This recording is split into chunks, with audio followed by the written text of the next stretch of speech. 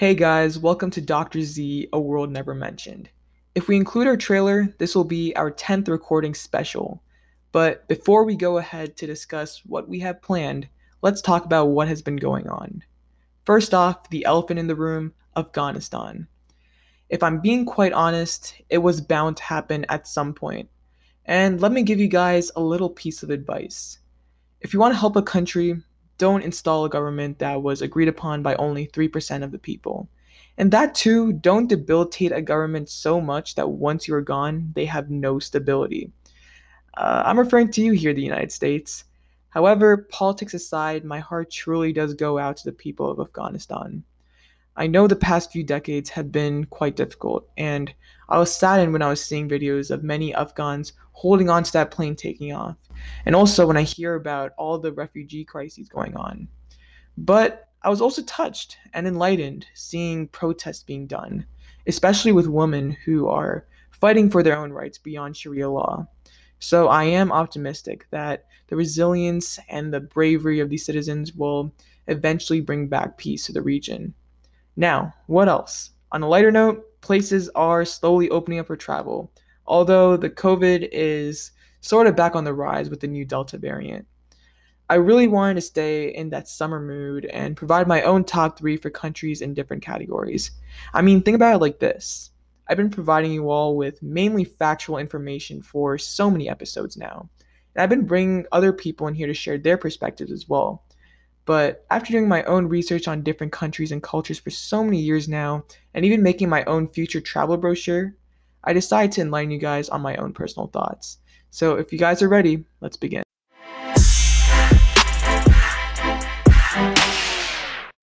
So we are going to do a top three for three categories. So the first one being top three places I would want to visit, top three countries I would want to live in, which there is a huge difference, and top three countries that I would go to just for the food.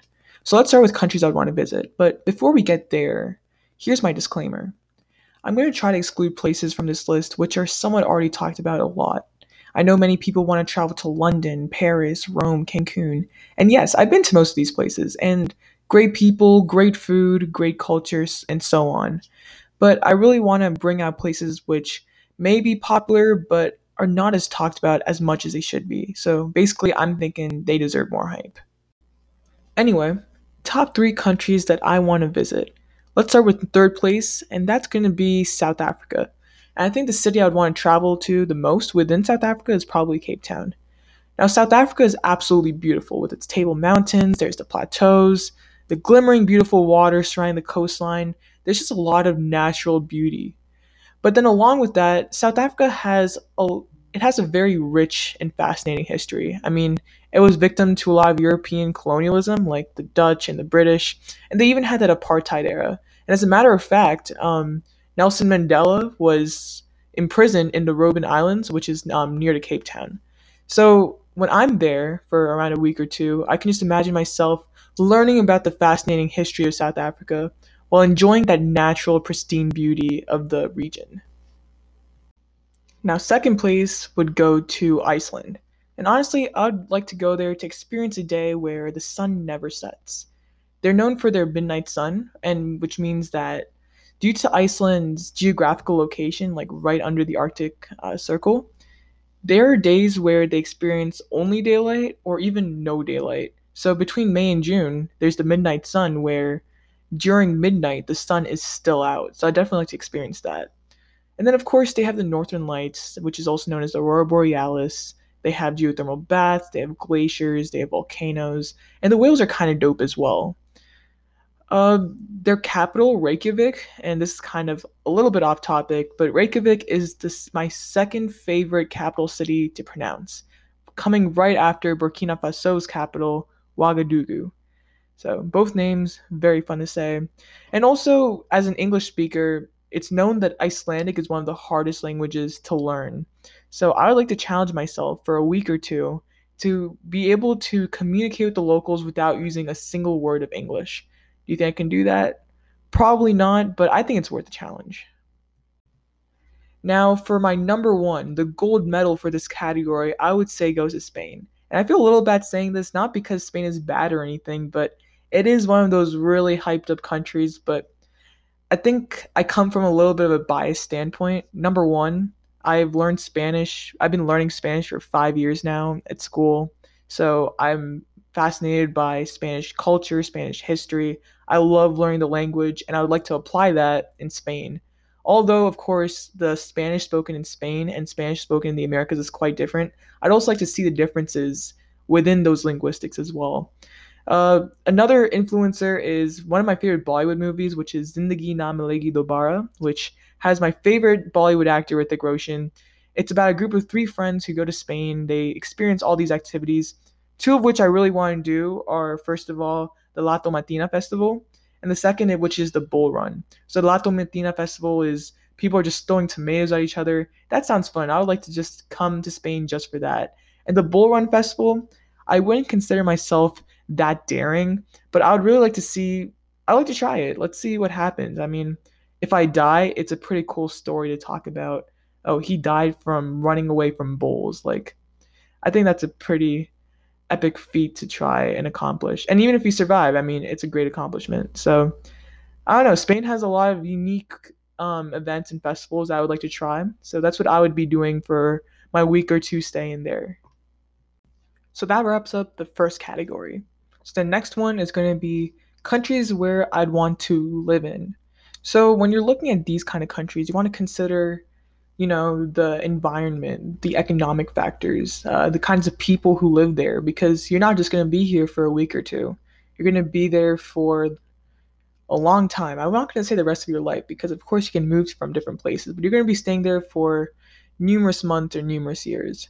So when I'm looking at it from that perspective, a lot of these three countries that I've chosen are mainly countries that have really good weather, good job opportunities, friendly locals, and so on. And they're also on the underrated side of things because, of course, when you hear about best countries to live in, you hear about like Canada or those countries in Scandinavia or literally all of Europe. So I decided to go a little bit outside from that.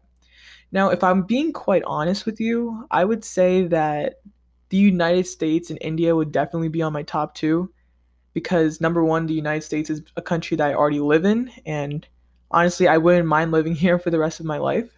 And India, I would like to live in India just because I want to rediscover my roots. I want to travel all around India, not just like the south part from where I'm from, because India is such a diverse country, and there's just so much that's yet to explore. Like there are many hidden gems that many people don't know about India that I'm yet to explore as well.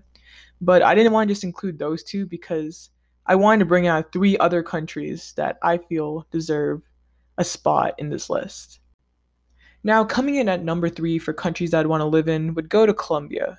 Colombia gets literally a really bad rep for no reason. Let me tell you guys, Pablo Escobar does not run the place anymore.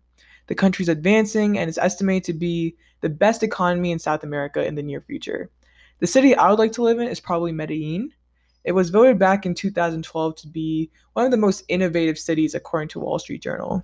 There's amazing weather, there's a strong educational culture, inventive workforce, and there are a lot of expats as well, which kind of means that although there may be the culture is still intact, it's also good for people who aren't necessarily of Latinx descent. And also, I find it quite convenient considering that I've taken Spanish for so many years. So I think I'd do pretty well in a Spanish speaking country.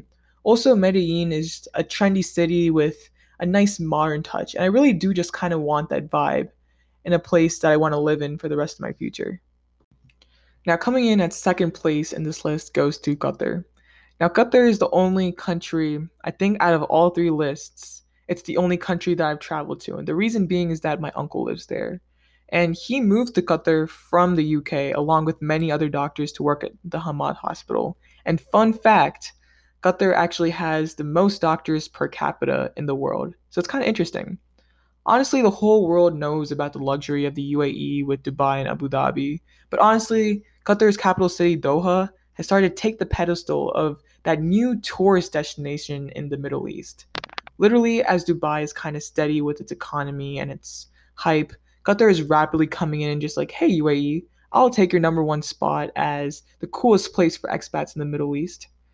Qatar is a progressive country, yet it's also very traditional and it's also sticks close to its Islamic roots, which I don't really mind because I am a Muslim. There are many places to shop in Doha, my favorite of which is actually Souk Waqif. It provides a Qatari touch in a city that's becoming more and more westernized.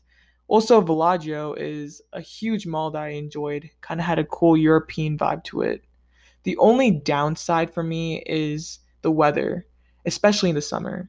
I've only been to the country twice, in the winter and the summer. During the winter, the country is at its best temperatures, being around 50 to 70 degrees. That's a pretty good range. But in the summer, I remember having a hard time sitting in the seats in the Uber just because it was 110 degrees outside and the seats were literally burning hot. But with the job opportunities, the culture, the decent weather, along with the modern environment, Qatar receives a silver medal for this category. And finally, the gold medal for this category goes to Malaysia. Now, if you all remember from my episode where I had a panel that discusses places to travel from around the world, Malaysia was brought up numerous times, especially by Shafiq, whose mother is mainly from there. Now, I won't even lie, but all the hype about Malaysia from that one panel discussion influenced me to put that as my number one country to live in. First off, it was really interesting to hear that it's actually cheaper to eat out than cook from home. So, as someone who still gets critiqued by his mother about not knowing how to cook many dishes, I really do appreciate that. Malaysians are known to be very warm and friendly, and are distinct in the way that they are very welcoming to foreigners. The weather is always warm, there's a low cost of living, and although the country's developed, there's still a lot of untouched wildlife. There's nice hill stations and tropical islands. It's also a very safe country. The crime rates are low. And also you basically have a mix of all of Asia in this country. And to be quite honest, I really just can't find any reason not to live here besides from it being quite a drastic complete change in lifestyle compared to the United States. Our final category, and this one is about food. I've been watching so much of MasterChef this summer, and I've seen these dishes, and I'm thinking, okay, I'm trying this out when I go to that dish's country of origin, and they looked so good. So I had no choice but to include this category in this episode. But anyway, number three, Thailand. So I've had a lot of Thai food here in the United States, but I understand that a few of the dishes or flavors may not be as traditional as it is in its home country. So I'd love to taste a traditional pad thai, which, if you guys don't know, are basically Thai style fried noodles. And then also you have some of the soups and the curries, such as tom kha kai, which is chicken and coconut soup, along with shrimp panang curry. Next up, we have Argentina.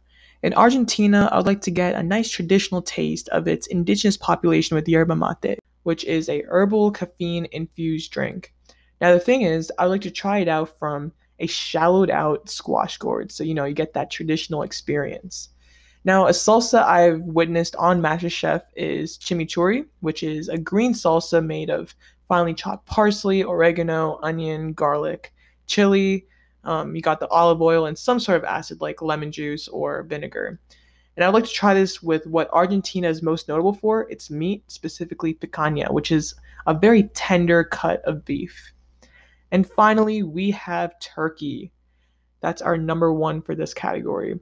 And if there's one thing you guys should know about me, Middle Eastern is my favorite cuisine in the world. The subtle flavors, the zest, the tender meats, the breads. I honestly can't understand what's not to like in the Middle Eastern cuisine. All those beef and lamb kebabs from Turkey, such as the doner kebab or tavuk kofte, and then top all that off with a nice pastry like baklava or a subtle sutlak. For both vegetarians and meat lovers, Turkey has everything. And it's kind of ironic because Turkey is named Turkey, like the bird. But anyway, so that's all I have for you guys today. I hope you've all gotten to know a little bit more about me and my preferences, along with getting an idea of some places to travel to or think about for your next vacation. As always, we end with a quote, this one from St. Augustine. Those who do not travel only read one page. Enjoy the rest of your day, guys, and see you later.